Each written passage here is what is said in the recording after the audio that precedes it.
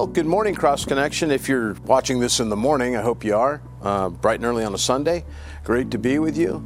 I'm Pastor Mark. Pastor Miles has asked if I would sit in and teach and kind of wrap up the last book of Esther, chapter 10. And I'm sure it's the same with you, but I know for myself, it's been a great time of just going through 10 chapters with Pastor Jason and Pastor Miles.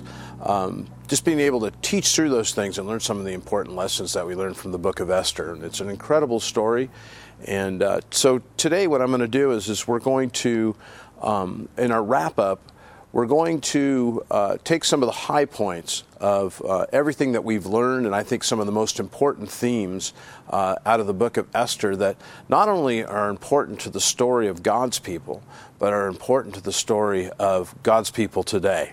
And so I'm excited about sharing and wrapping up on this very last chapter of Esther. We're also going to be doing communion today, Lord's Supper, and so if you want to just pause everything for a minute to go get the elements, maybe a little grape juice and a cracker or a tortilla and whatever you have, get ready because we're going to be doing communion at the end of the message. So with that, let's start right in on Esther chapter 10 and read along with me. It says, "And King Ahasuerus imposed tribute on the land and on the islands of the sea. Now all the acts of his power and his might, and the account of the greatness of Mordecai, to which the king advanced him, are they not written in the book of the chronicles of the kings of Media and Persia? For Mordecai the Jew was second to King Ahasuerus, and was great among the Jews, and well received by the multitude of his brethren, seeking the good of his people, and speaking peace to all his countrymen." That's it. That's the wrap-up of everything. Well, we're going to go a little bit farther than that. And before we do that, let's pray together. Father, thank you so much for this book. Thank you for this time, Lord. Thank you that this was written down and not omitted or hidden from our sight, Lord, and the valuable lessons that we've learned and will continue to learn, Lord, through the book of Esther. And what happens when you start a story, you tell a story, Lord, and you allow us to be part of it. And so, Father, if we're convinced of one thing after we've read and studied your word this morning, may we be convinced of the need to step into the story that you're writing right now in our lives and the lives of others and of our country and of the church, Lord. And so, bless our time in your word. In Jesus' name we pray. Amen. So, this is kind of the victory lap here. It sums up everything that's happened. And basically, we've gone from the Jews are all going to suffer certain death, and there's all these weird circumstances and this horrible person named Haman, to now we're taking this victory lap, and the victim has become the victor, so to speak, and the wisdom and the patience and God's relationship, Mordecai's relationship with God has triumphed, and it's a happy story. So how did we get here?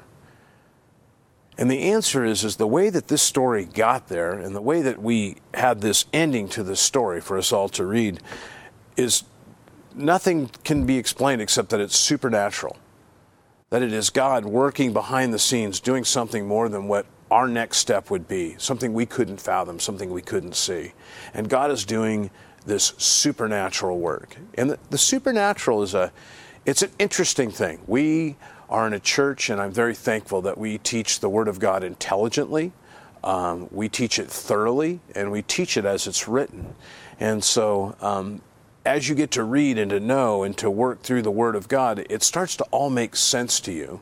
And it's very easy in those instances sometimes to forget the supernatural. It becomes such a part of our lives to forget the supernatural hand of God in these circumstances, in these events, both in the Bible, but also in our own lives. And so the way that this happened was by no other than the supernatural hand of God.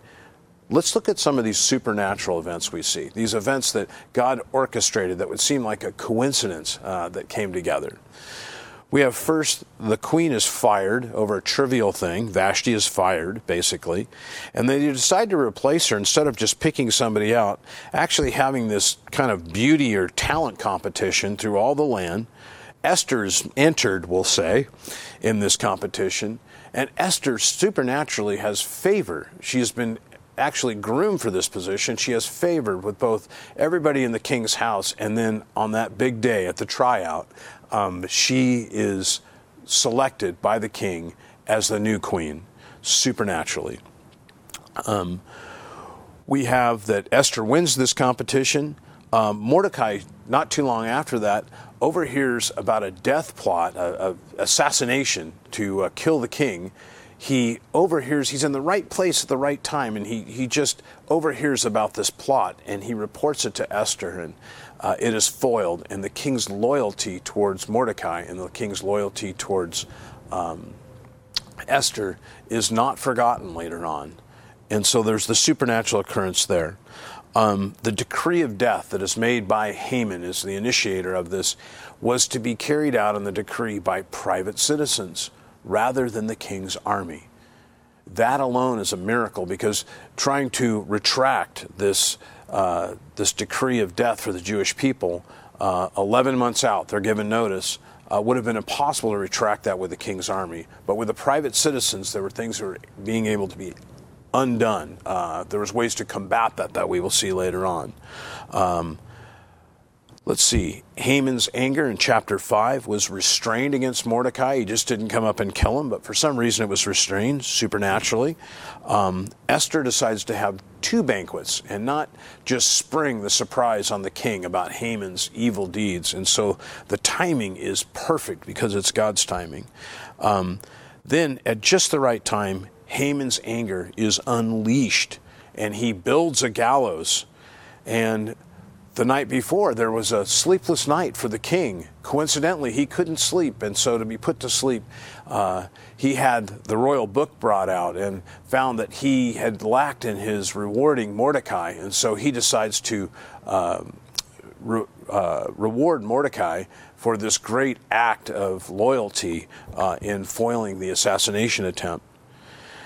And then Haman, after building the gallows at the right day and the right time, falls out of favor in the meeting at the banquet with the king. And as the king leaves the room in rage, for some reason, unbeknownst to us, I think it was God, Haman falls on the couch in front of Esther, onto Esther's couch, and seemingly to do something that, well, the king's second in command should not do or think about.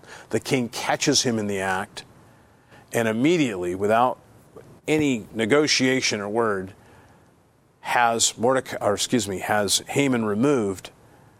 And it just so happens that one of the servants, who probably wasn't a big fan of Haman, tells the king about a gallows that had been built, and it was used for its ultimate use.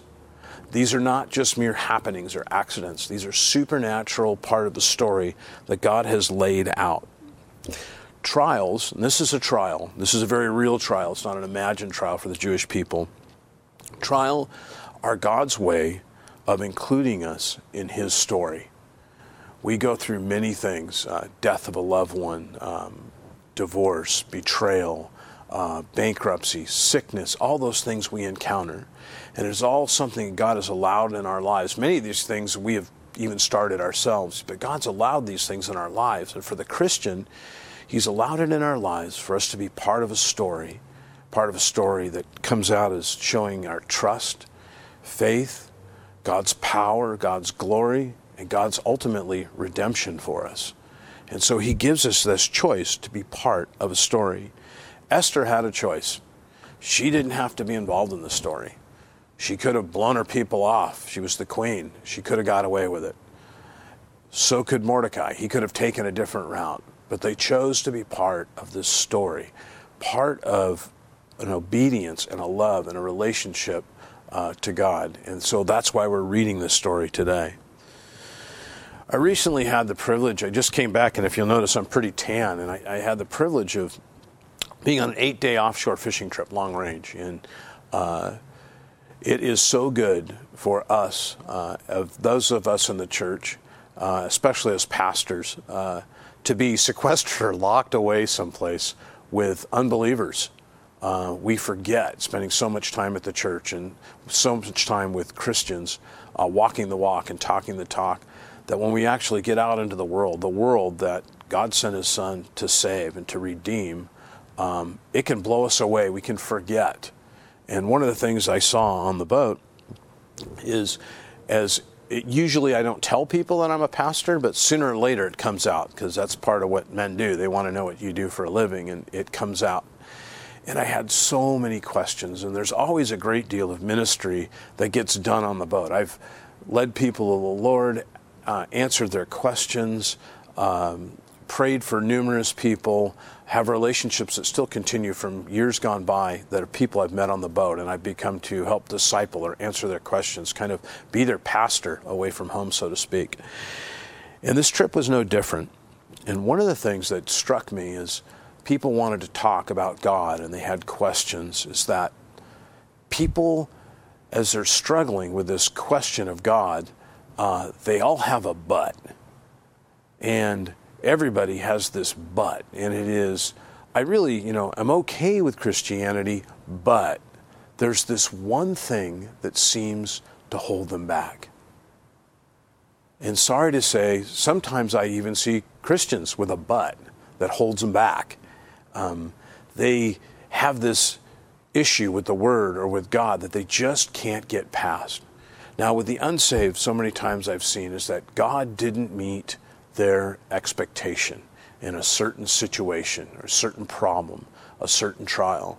A loved one that they cried out to the Lord to save didn't get saved, or a problem or an issue that just finally brought them almost to the point of their knees, or maybe to their knees.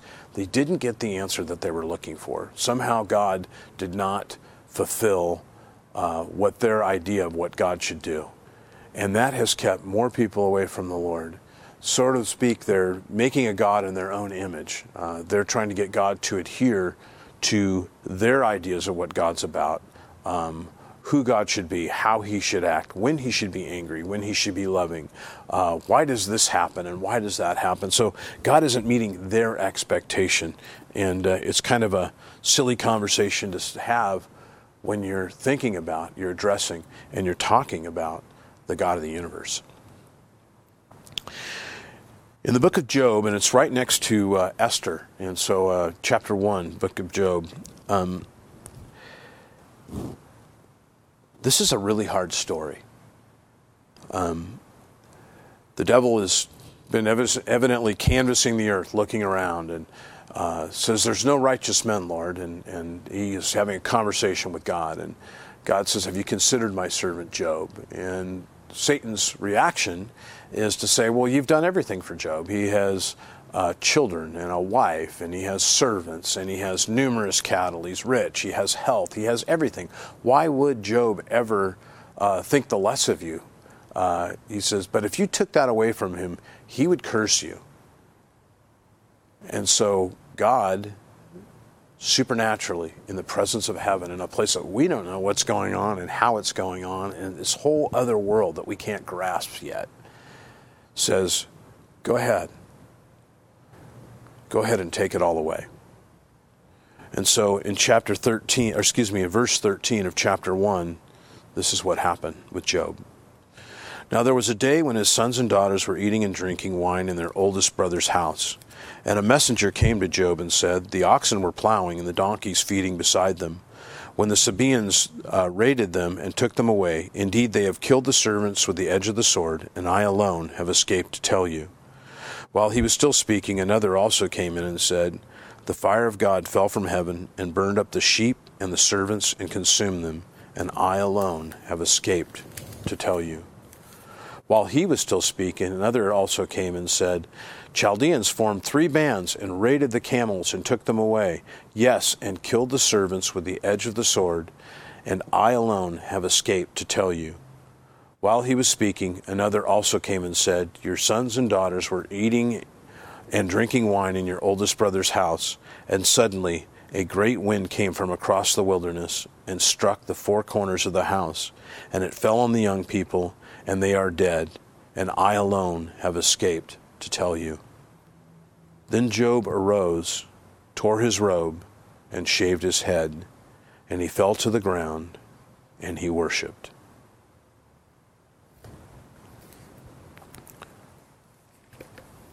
I'd like to say that would be my immediate reaction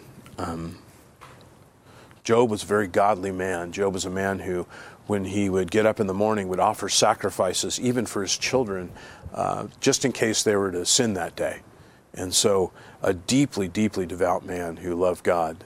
And now this, I can't imagine a day like this when you lose your family, all your money, your servants who are part of your household, all in one day.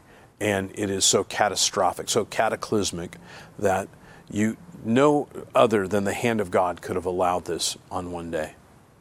And what is Job's immediate response? Is to shave his head and to fall down on the ground in repentance and to worship God. See, Job was going to be not only part of the story, Job was going to be the story. He lost his wealth, his servants. Ultimately, Job would lose his health. He would be in a miserable condition, laying in the dust with sores and things like that. He had friends that would come and talk to him and tell him it had to have been something that he had done, and accuse Job of so many things and speak so much to Job, or of Job, of God, and how Job had to be wrong and Job had to have done something bad. So the accusations of friends. And then finally, Job's wife comes to him and looks at him, and instead of being an encourager, looks at him and tells him to just curse God and die. Yet it is said through all this, Job did not curse God. Job's faith was in the right place. Job's trust was in the right place. Job's hope was in the right place. A real trial that God was involving in. At the time, he didn't know that he was the story. He only knew that he was part of the story. Now, the good news is, if we go to Job 42, please read along with me there. We see the restoration of Job. Job 42. It says, Then Job answered the Lord and said, so God had been speaking to him, I know that you can do everything, and that no purpose of yours can be withheld from you. You asked, Who is this who hides counsel without knowledge? Therefore I have uttered what I did not understand, things too wonderful for me, which I did not know. Listen, please, and let me speak. You said, I will question you, and you shall answer me. I have heard of you by the hearing of the ear, but now my eye sees you. Therefore I abhor myself, and repent in dust and ashes. And so it was, after the Lord had spoken those words to Job, that the Lord said to Eliphaz the Temanite, My wrath is aroused against you and your two friends, for you have not spoken of me what is right, as my servant Job. Now therefore take yourselves 7 bulls and 7 rams, go to my servant Job, and offer up for yourselves a burnt offering, and my servant Job shall pray for you, for I will accept him, lest I deal with you according to your folly, because you have not spoken of me what is right.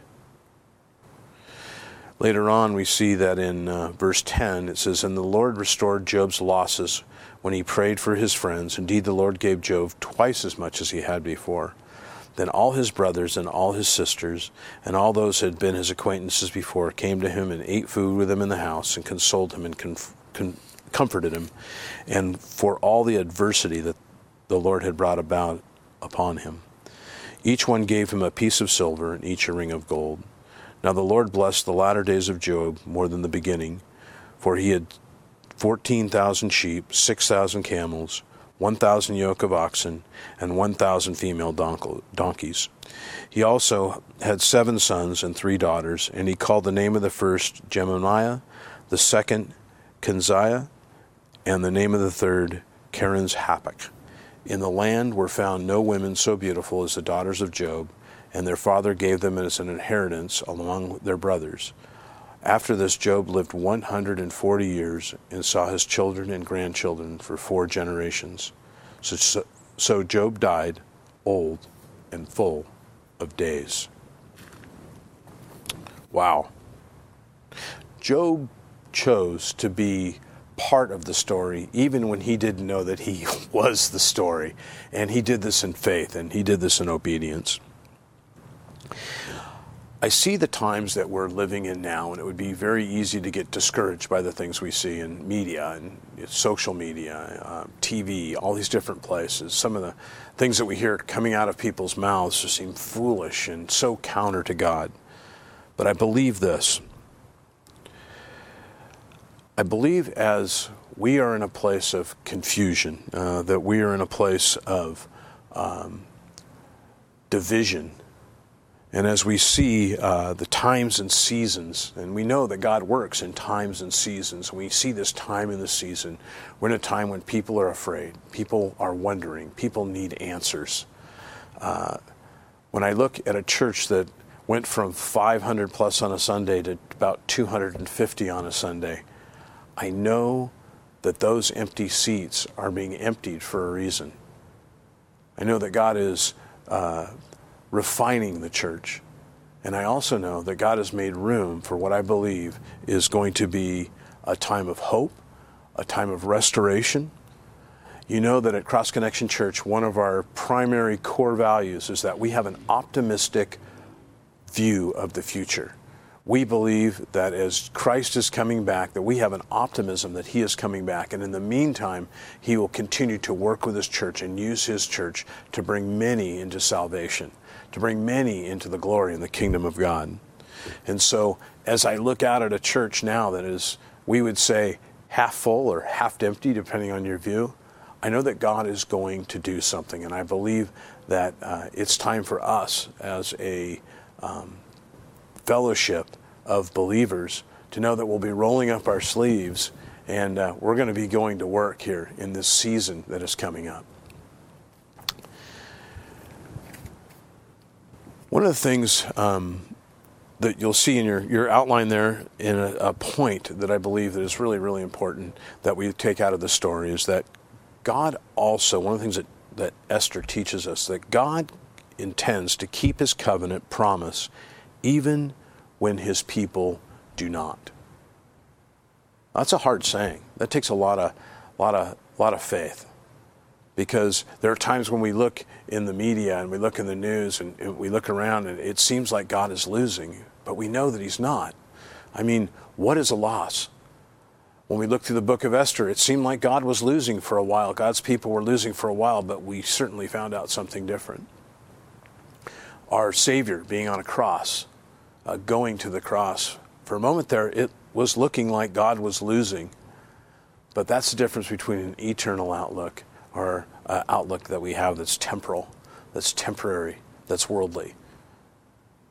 What sometimes makes us think that God is losing is no other than the devil distracting us and discouraging us. So God keeps his covenant promise even when his people do not.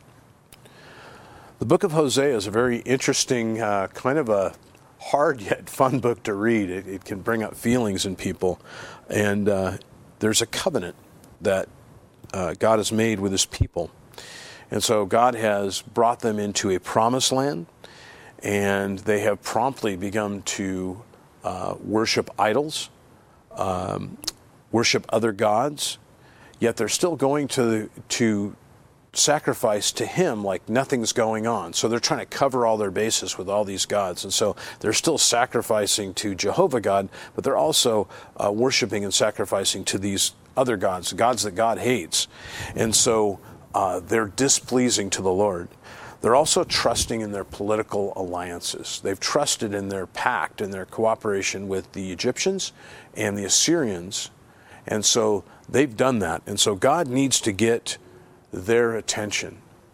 And so poor Hosea becomes the story. He becomes not only part of it, but he becomes the story on the way that God is going to illustrate his love for his people, but also his displeasure for the people. And he tries to reiterate that when they're disobedient, they have bad consequences, and when they are obedient, they have good consequences. And so he tells the prophet Hosea to go out and marry somebody named Gomer, and she is a well-known prostitute. And for a man of God at the time, a prophet, a person who's been set aside and been pure, to be asked to go marry this prostitute That was a difficult thing. That was a step. And I can imagine Hosea, are you sure that's the one, Lord? Are you sure? And no doubt. I mean, I can't imagine the conversation with his mom. Can you imagine that conversation? So he goes out and he has a wedding. He gets married just like it was anybody else. And he goes and he gets married to this prostitute. And it's public. People know about it. It's the talk of the town. And so the priest, so to speak, is marrying a hooker. And people are having a hard time getting their head around it. And so it's going to be very public for all to see. They end up having 3 children. And so we know that in the relationship there was intimacy and care. And the children are the product of this intimacy. But not too long after, she leaves and she runs off after other men very publicly. And it is embarrassing. And if you've ever been in a relationship and felt betrayal, either being dumped or being exchanged for somebody else, the hurt and the feeling that can follow you from years like that, some people can never let go of that. And here Hosea is dealing with this. It's very sad. And God is using it to demonstrate a very important and a very public lesson to his people. He then tells Hosea to go and to redeem her, to go to the men that she is with, and to go and pay off her debt, and to redeem her, to bring her back, and to forgive her, and to love her. Does that sound a little bit familiar? It's a total sneak peek of what Jesus was going to do for us on the cross. And so he does this act, and I'm sure the people thought he was crazy as he does this, and then he announces it and shows that this is what God feels like, and so he lays this on all the people. The only time you and I have the ability to really make a covenant is with God and another in marriage. We have a marriage covenant, and I believe God has given us the marriage covenant as a way to work out our relationship with him. Many people think the goal of marriage is happiness, but it's actually holiness. We learn more about being a husband or a wife, God, and one another's imperfections than we do anywhere else, any other institution. The people that are the closest to you are going to irritate you, betray you, disappoint you more than anybody else many times because you feel it deeper and there's trust there. Marriages are very public. Marriages are intimate, or at least they should be. We deal with disappointment. Sometimes we deal with betrayal. The one thing that you learn in marriage, they say if you want to have patience, have children, but if you want to learn forgiveness, get married. The one thing we learn that draws us closer to the Lord, and an example of our relationship with Jesus Christ, is forgiveness. And one of the hardest things sometimes we have to do is to forgive our spouses when they're wrong, and we know they're wrong. And one of the things, if any of you couples out there have been in my office, one of the things I tell people all the time, one of the first things I tell them is that when you're trying to restore a relationship, there needs to be forgiveness. And sometimes that forgiveness needs to come from the person that thinks they've been wrong the most. But there's the example of Jesus. And the example of Jesus is that Jesus went first. So before you and I accepted him and asked for forgiveness and apologized and tried to walk the walk, so to speak, he preemptively went there. He went there first. And so in a marriage relationship, we see that part of restoration and all that is that somebody has to go first. Somebody has to take that first step. We learn in marriage that unity is the result of two people moving closer to God and then moving closer to one another at the same time. God loves unity. Psalm 133, behold how good and how pleasant it is for the brethren to dwell together in unity. Unity is something we are lacking right now in this country. It is something that I believe was lacking in the church lately. Yeah, I remember reading about World War II, or having parents that went through World War II. There was unity, because when trials and tribulation come upon a people group, you're all in to defend yourself from this entity. So there was a great deal of unity as far as what the common goal was. Later, and I was alive for this, was 9/11. Watching after those towers fell, and the media coverage, and people praying for one another, taking care of one another, the outpouring of love, and how the division just went down because we had a greater problem and a bigger problem. Watching how people helped one another out through floods and hurricanes and just natural disasters. You see unity there because we have a common goal as a person and as a people group. Sadly, 2020 was a very challenging year, and 2020 is continuing to be. And the division is through COVID and politics, division in the church. And the only thing I can account it to is we never had an enemy to fight against. There was all this division back and forth. And we had this enemy, but our enemy was a faceless enemy. We didn't stop to think that behind the arguments of mask and no mask, and vaccines and no vaccines, and shutdowns and no shutdowns, and all those things, and the political races and all those things, we didn't stop to think for a moment, some of us, that behind all this was an enemy, but it was a faceless enemy. It wasn't somebody that we chose to identify. It is said that one of the greatest tricks of the devil is that he's convinced us that he does not exist. And as we move closer through the year, I believe as we continue to reunite as a church, I believe that we will start to reunite in unity. In Acts chapter 2, one of the things we see is that Jesus promises the disciples to go into Jerusalem and to wait on a comforter, to go and to wait on the Holy Spirit.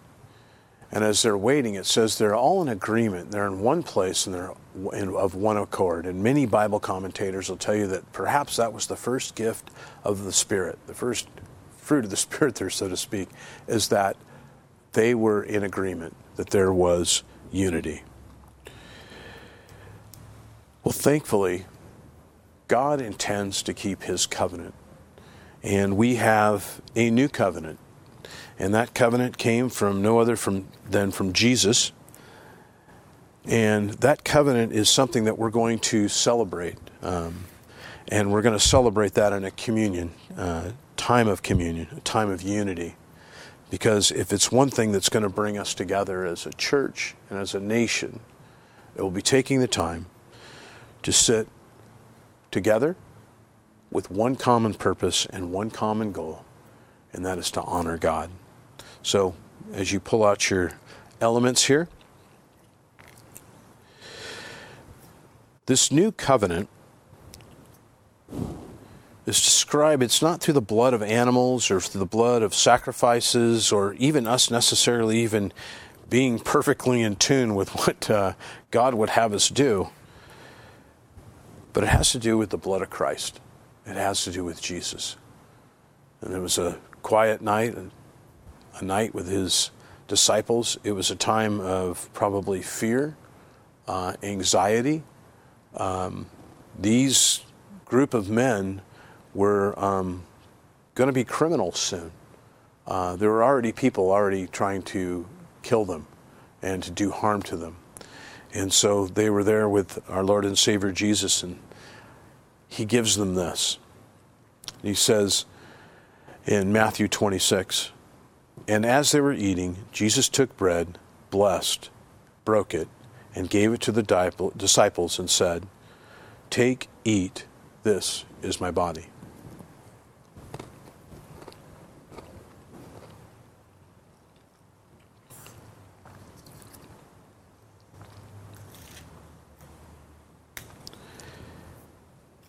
Then, at at that same table, at the same time, he held up a cup, wine, most likely.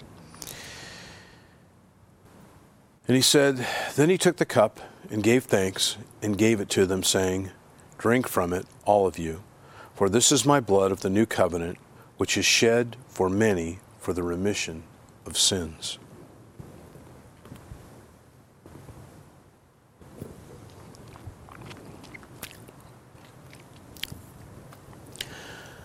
Dear Father, thank you so much for the act, the tradition of communion.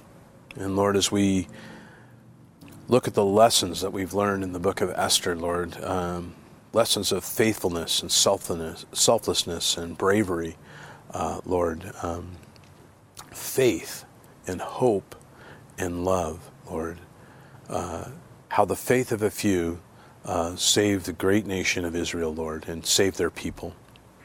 Father, I'd ask we take those lessons into our own hearts. And as we look at our nation and we look at our people, Lord, that we would be brave, that we would be faithful, Lord, that we'd be loving, and that we would be kind, and that we would be seen, Lord, your church, not as a place of division or accusation, Lord, but, Lord, we'd be seen as a place of hope, Lord, and optimism, Lord, and ultimately a place of salvation. And it is in Jesus' holy name we pray. Amen. God bless you, and Pastor Miles will be with you next week. Adios.